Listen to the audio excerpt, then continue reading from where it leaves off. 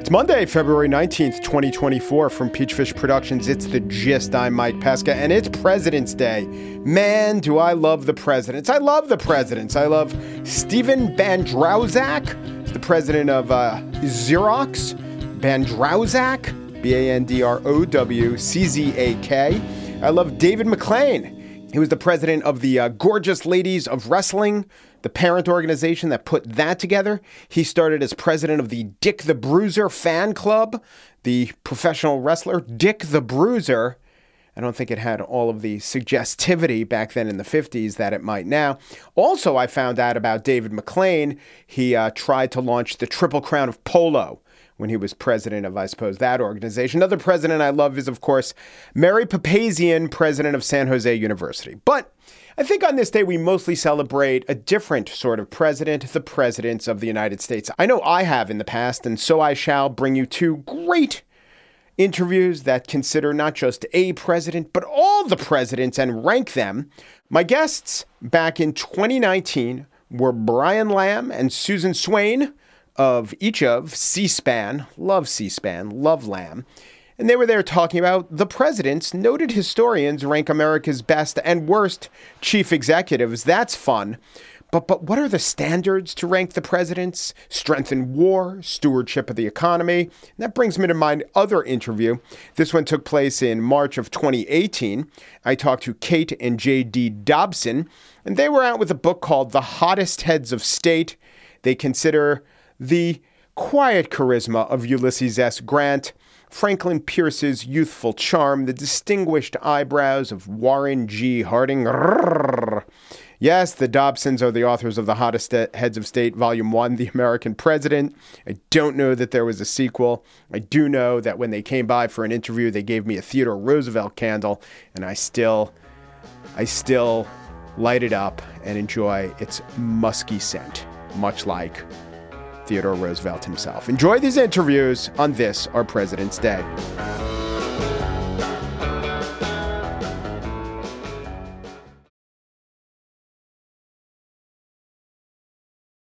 All right, we're counting down the top 43 chief executives of the United States. Starting with James Buchanan all the way up to number 1, Abraham Lincoln. We're right now on number 37. Coming in with a bullet, it's Millard Fillmore. All right, would that be more exciting than what I've got before me, which is a book called The Presidents? Noted historians rank America's best and worst chief executives. I think not, because The Presidents is put together by the brain trust that runs C-SPAN, and C-SPAN has been ranking the presidents for years, and how some of these rankings have changed is quite interesting, as is the contents of the book. It is based on interviews that Brian Lamb of C-SPAN did with noted presidential biographers. The editor of this book is Susan Swain. Brian and Susan are here with me. Thank you for joining me, guys. Hi, Mike. Hi, Mike. So let's start. I'm sure this is where everyone starts, but fine. Chester A. Arthur. I think he's unfairly maligned. Here's my case for Chester A. Arthur. You know, you only have to be president in the time that you have to be president. Abraham Lincoln had a great war upon him. George Washington, of course, was the father of the country and the first president. Given the job that Chester A. Arthur was handed, I think he left the country better off. If I had to file a performance review of Chester A. Arthur, it would be quite a glowing review. I think he exceeded expectations. Do you agree or disagree? Absolutely. I think we ought to say up front that the most important part of this book, Mike, are the authors of these books that we interviewed. It's really a book about presidents and historians more than it is a book about ratings. The ratings thing is fun to do, but in the end, all of these individuals deserve credit for having led the country. So two of the presidents who've had reassessments, not just from your panel of historians, but historians in general, are Andrew Jackson and Ulysses S. Grant. And the reason for the reassessments is similar. It's mostly in the treating of African Americans, or even broader than that in Jackson's case, Native Americans, African Americans. And my question is that fair in terms of history, or is that more a reflection of the current mores of our time? Well, of course, we can really only judge them through our own eyes. I mean, that's understandable. And one of the things, even in the 20 years that we've been doing this survey, watching certain presidents go up and down, it's because our society has been changing so much during that period of time that the lens through which historians, even though they have some sort of professional distance in the process, they're human, and they're reading new biographies that are coming out and working off of new papers. But around them, our own standards are changing, and so how we view these presidents and their performance has to be colored by that to some degree. One of the categories, we did 10 categories in this survey, which was developed by presidential historians. And one of them was performance within the context of their times. Yeah. And that was intentionally added to give them a bit of a pass, I'd say, for the fact that the presidency was very different and the time in which they served, and the country was very different. Also, Mike, on Ulysses S. Grant, I can't even speak, there have been 4 or 5 major books written in the last 10 years. One of them. Yeah. Chernow, Ronald S. White did a brilliant book a year before Chernow did. There's also the John Marsalek, it's annotated memoir, and it goes on and on. There are many other Grant books. They seem to have had also a major impact on his image. Yes. And I do think that we have begun to, I mean, this is my opinion, but we've begun to rightly prioritize that one category that you had, which is, how do you guys put it, treating Americans as equals? Yes, in fact, we do. It's pursued equal justice for all. Right. So several of the presidents, Jackson, you mentioned, is one of them, but also Rutherford Hayes, his rating has gone down, and I think he is tarred with ending the South after the Civil War, bringing the troops back home. And actually, the circumstances surrounding that decision were much more complicated when you read history about it, but is his reputation during his presidency. Another one is Grover Cleveland, and Cleveland, you'll learn in our chapter on him, really had a pretty poor record on race issues. So I think there are several presidents, again, judging through contemporary society when people are looking at them that say, hey, they didn't do so well. Brian, I know that you served in the, generally speaking, you were like a body man for LBJ, but Eisenhower was very much present in your lifetime. You thought about him. Are you surprised that he's so well regarded by history? He's the 5th greatest president, according to the historians in your book. I am not surprised based on what I felt about him when I was young. The only part about him that I do remember, I remember him being in the public media. There are 2 things that he was known as being boring, and so that often is the wrong way to judge anything. The other thing was he had serious health problems, a couple heart attacks.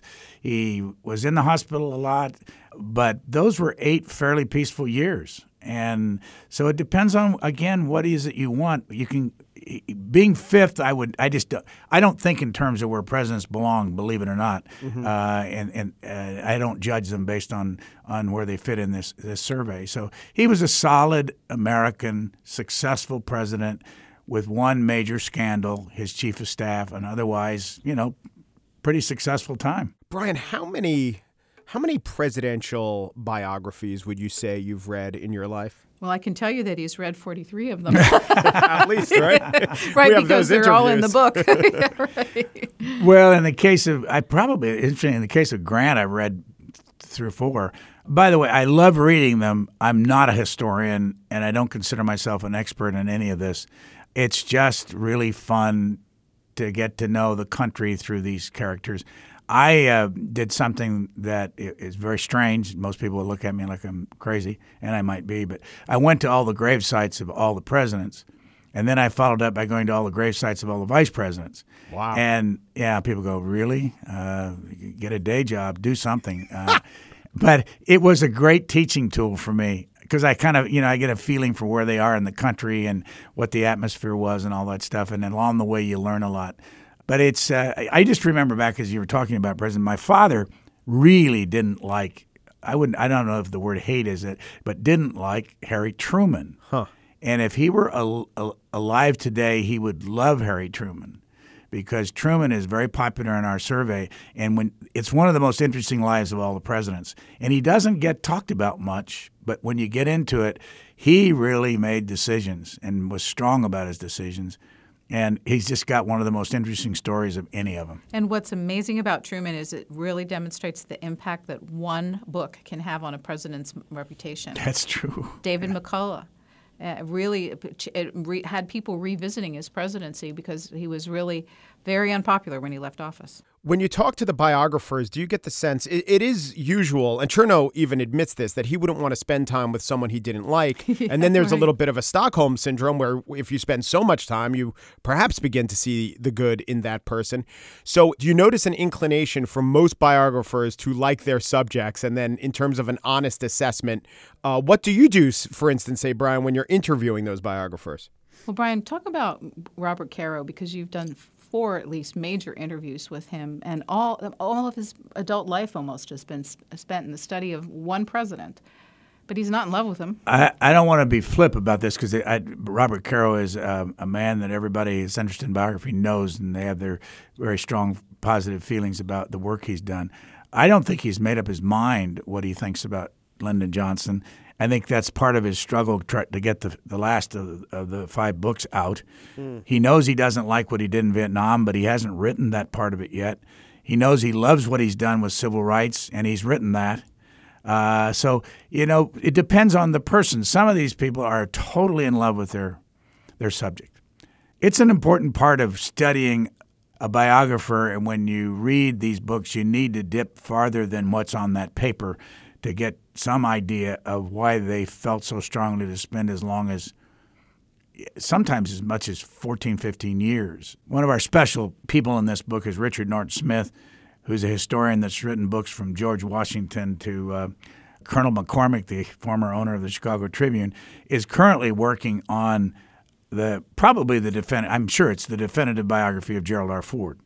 And I've never asked Richard whether he loves or likes or hates. I know he doesn't dislike him because he did the eulogy at his funeral. So and he'd also be the first person ever to dislike Gerald Ford. Yeah, that's a very good point. But he is fussing over Gerald Ford right now, going through 25 chapters to write about his life, and he's just fascinated.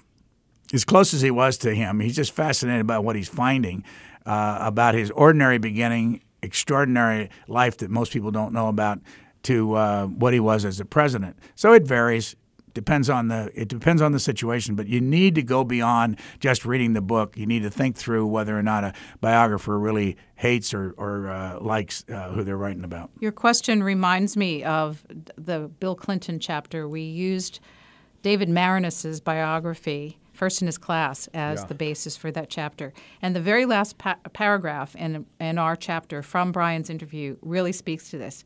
He says, "The hardest thing was to decide in my own mind what I felt about this guy. I'd go back and forth violently because there were chapters in his life where I liked him and chapters where I didn't. So I would beat myself up saying, 'Make up your mind, you've got to decide.' And then I realized he's a dual person, and I had it right." Yeah. Ambivalence is sometimes a great narrative force if you're masterful enough to be able to communicate that to the reader. Let me ask you a couple C-SPAN questions. 40th anniversary, and I love C-SPAN.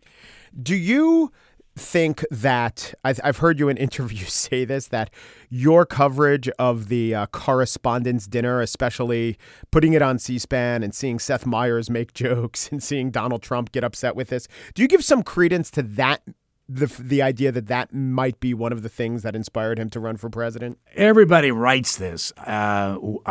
We've never said it. That was some video that has been used many, many times of Trump sitting at the table and President Obama working him over in the crowd. But who knows? I think more than anything, the vision that the country has gotten about the White House Correspondents' Dinner has not worked to the benefit of the correspondents. And I've been in this town for 53 years. I don't go to them anymore. I'll never go to another one if I don't have to for some reason. I don't think that that's what journalists should be doing. Never did. But I think it's important for the country to see what it's like. 3,000 people all dressed up in a room. Their sources are there. There's a lot of drinking that goes on. It's just not a healthy environment if you call yourself a journalist. And they've tried to go back to basics this year by having Ron Chernow speak. Because they were doing some self-examination. But you know that scene that you described would have happened whether or not a camera was in the room. there were 11 or 1,200 people who mattered to Donald Trump and to President Obama at the time who all would have heard those same jokes. So the question is, did the camera make a difference, or really was it if this scenario is as influential as people write, would it have happened simply by virtue of them being in that setting, camera or no camera? I interviewed a friend of mine, Steve Kornacki, who wrote a book, The Red and the Blue, the 1990s and the Birth of Political Tribalism. He's not the first to put this forward, but he really emphasizes and underlines the importance of C-SPAN in the rise of Newt Gingrich, how he used C-SPAN and the fact that they would just televise his speeches on whatever, and he used that as a platform to help gain power. Do you put much credence in that idea? Well, I'll tell you something that's never been written before, and historians might be interested in this, but one day Newt Gingrich was in the lobby of our building, and we started chatting. I mean, I'd done a number of interviews with him and all that, and he said, "Do you know who I was really talking to on the floor of the House of Representatives when C-SPAN started in 1979, 1980, 81? It had to be 81. And I said, "No, who was it?" He said, "I was talking to the staff at the White House. I wanted the Reagan staff to hear my ideas. That was more important to me than anything." I'd never heard that before, and I've never heard it since, because the general view is that he used that to whip everybody into shape from his point of view, created the Conservative Opportunity Society, then got the leadership in 1995 and went on from there. I don't think there's any question the fact that the House of Representatives went on television was a help to him, and he would say that himself. He said it many times, help to him in getting his message out. So here's my last question. This is just about my favorite thing with C-SPAN, which is one of my favorite things overall. A presentation or a committee, someone testifying before a committee will end, and the people who were testifying will think that they're off mic and off screen, but the mics are still on, and the mics pick up snippets of conversation. Do you have a favorite of anything that's ever been said and picked up that way? Well, I'm going to let Brian answer, but you should have, if you were here in the studio with us, you would have seen him raise his arms up high when you described that, because Brian has been such a champion throughout our 40 years of the before and after the gavel comes down. Yeah. So we're gavel to gavel coverage and a little more is what it boils down to. And you really see beyond the facade of the show of Washington when in those moments. Brian, do you have a favorite among them? Actually, my favorite moment about the last 2 minutes of any hearing was one day I got a call from Meg Greenfield, who was the editorial page editor of the Washington Post. I did not know her. I had never met her. And she said, could we have lunch? And she was very powerful in this town, much more powerful, I think, than the editorial page is today. And I said, sure, I'd be glad to. And when we got to lunch, first thing she said to me, the most important thing about C-SPAN is the last 2 minutes of every hearing. I just love it. And so consequently, that was for me a very strong positive feeling, because I think I got my education in Washington by going in the hearing room and watching it for myself. And when a chairman or a ranking member comes off the dais after they've just been pounding on some witness and goes up and backslaps and shakes hands and knows that the next fundraiser is just around the corner, it's very important for the public to see that. I'll just leave it at that. And can I tell you, Mike, that when we hire new producers, it's one of the first things that they want to cut, because conventional TV rules are the event's over, we're on to the next thing. And we really have to work with people to say, no, let it breathe, let it breathe. That's the gold. It's true. And thank you for mentioning it, Mike. That's a victory. You made Brian's day. So awesome. The name of the book is The Presidents. Noted historians rank America's best and worst chief executives. It was put together by Brian Lamb and Susan Swain, the founding CEO and co-CEO of C-SPAN, now in its 40th year. Thank you. What a fun Mike. conversation. Thank you.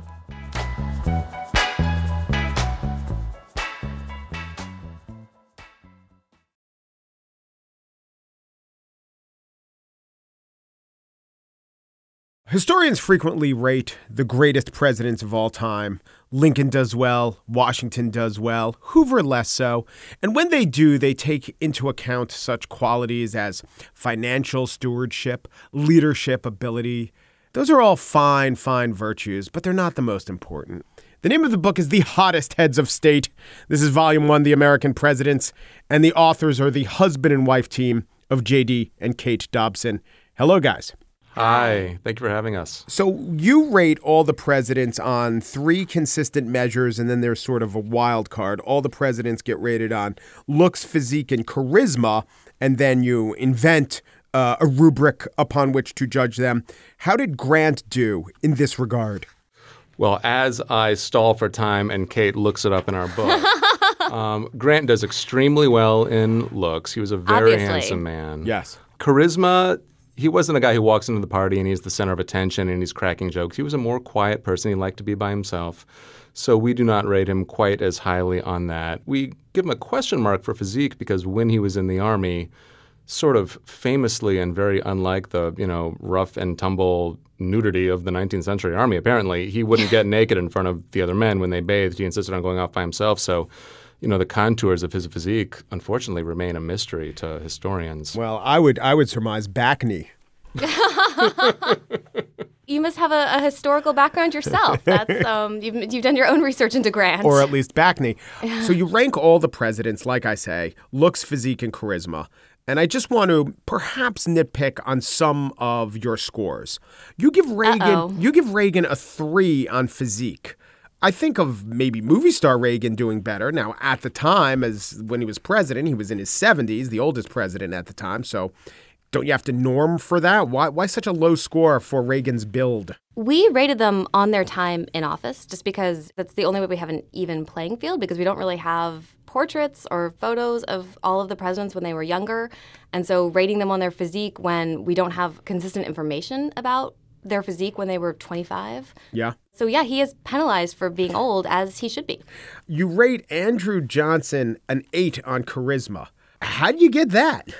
Well, charisma is such a interesting trait. I mean, I think it is true that it is a thing that exists in the world, and you can objectively say this person is charismatic and this person isn't. But I think it is also true that the charisma of an Obama works on some people and it doesn't work on other people. The charisma of a George W. Bush, for some people his accent says authentic and honest and salt of the earth, and other people the accent says nails on chalkboard and affectation. And Andrew Johnson was an effective public speaker. He wasn't going to get up there and give sophisticated policy arguments and be stringing really long sentences together, but he was good at whipping up a crowd. I can't think of anyone else like that. That's weird in our history of our presidency. That's funny.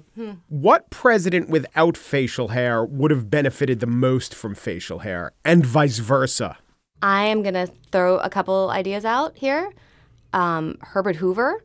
Mm-hmm. He had a really round face, and I think he would have looked a lot tougher with a beard. Nice. Yeah. It's funny. I don't know that I could say he would necessarily look better, but the idea of an alternate universe where Ronald Reagan had a big flowing beard just blows my mind, and it's something I would have loved to see.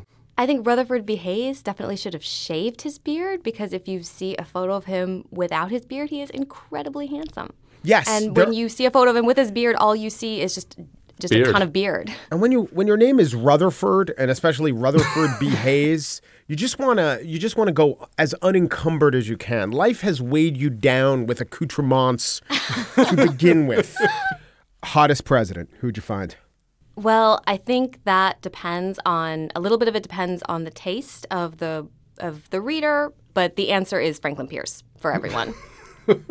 I think so. I think you're right. He was perpetually young looking. I don't think it's Pierce. I don't know who I would say it is, but I would say just in the last several administrations, I think Obama is probably better looking than Pierce. I think George W. Bush probably is. I think arguably Bill Clinton is. Which president started out as the most handsome youth only to curdle into a somewhat disappointing man? Oh my gosh, there are so many answers to that. Boy, if you want to keep your looks, do not become president is a tip I would put out there for anybody wanting to stay good looking. My vote would probably be Ford. He was literally a cover model in his youth, and when you look at a photo of Ford as president, probably if you were playing a word association game, you would not think cover model. Although he probably made more magazine covers as president. I'm just going to guess. Well, that's a fair point. So if your goal is to get on magazine covers, I do recommend you become president. Or just make them up yourself and post them in your golf clubs. Okay, so this is Hottest Heads of State, Volume 1, The American Presidents. I have a feeling it's a little like Mel Brooks' History of the World, Part 1, but it does invite the idea, at least in the reader's imagination, of Volume 2, and that would be Heads of State of the World. And I guess the question there is, you got guys like Castro and Mugabe who ran their countries into the ground for, 30 years. What era do you take? Just the best looking? You give them the best benefit of the doubt, a la James Garfield? I think we would do one of two things. We would do either current leaders, which it gets tricky whether you're looking at current leaders or at historical leaders. Those would be the two different approaches. Either way, I kind of hate to write a thing on Mugabe or, leaders. Well, in all seriousness, you hate to trivialize awful dictators by cracking a bunch of jokes about how good looking they are. Yeah. And it's kind of funny how when we started doing this stuff years ago, we would crack a bunch of jokes about Putin and doesn't he look silly riding on a horse with no shirt on, ha ha ha. And that was kind of, insensitive isn't the right word, but it was thoughtless about, there are actually a lot of people who are suffering and dying because of what this guy's like, and we're cracking jokes about what a goofball he is. Well, I guess the closest you'll come to that is the Andrew Jackson jokes. Well, and we've got a few of those. Coincidentally, we were at the Andrew Jackson site, the Hermitage in Nashville, on the day after the election in 2016. And it was quite an experience touring through the Andrew Jackson Museum and Library, the day that our current president was elected. Did you know that soon he would be citing Jackson as his spiritual forefather? I think we could sense it. Yeah. And just, they had these big banners up with the hashtag Born for a Storm, and it just looked exactly like something like this was a preview of what the Trump Presidential Museum is going to be like, where they don't really mention the Trail of Tears, or maybe there was like an asterisk somewhere. Yeah. A lot of it is about the Battle of New Orleans. He really likes to hang his hat on that. Couple points, though. Jackson, actual general, and Jackson had accomplishments. No, it's true. I mean, I think both. Yes. There are a lot of similarities between Jackson and Trump, but Jackson, it was important that he won the Battle of New Orleans, important-ish, and he was a successful general. I mean, those were not traits that qualified him to be president, I would argue. But and someone who built his way up from just nothing. Which I would argue Donald Trump didn't quite make his way up from nothing. No, yeah. JD and Kate Dobson are co-authors of The Hottest Heads of State. This is Volume 1, The American Presidents. Let me just say, of all the books I've read this month, none deliver on their promise so much as this one. Thank you, guys. Well, thank you. It's early in the month, but thank you so much.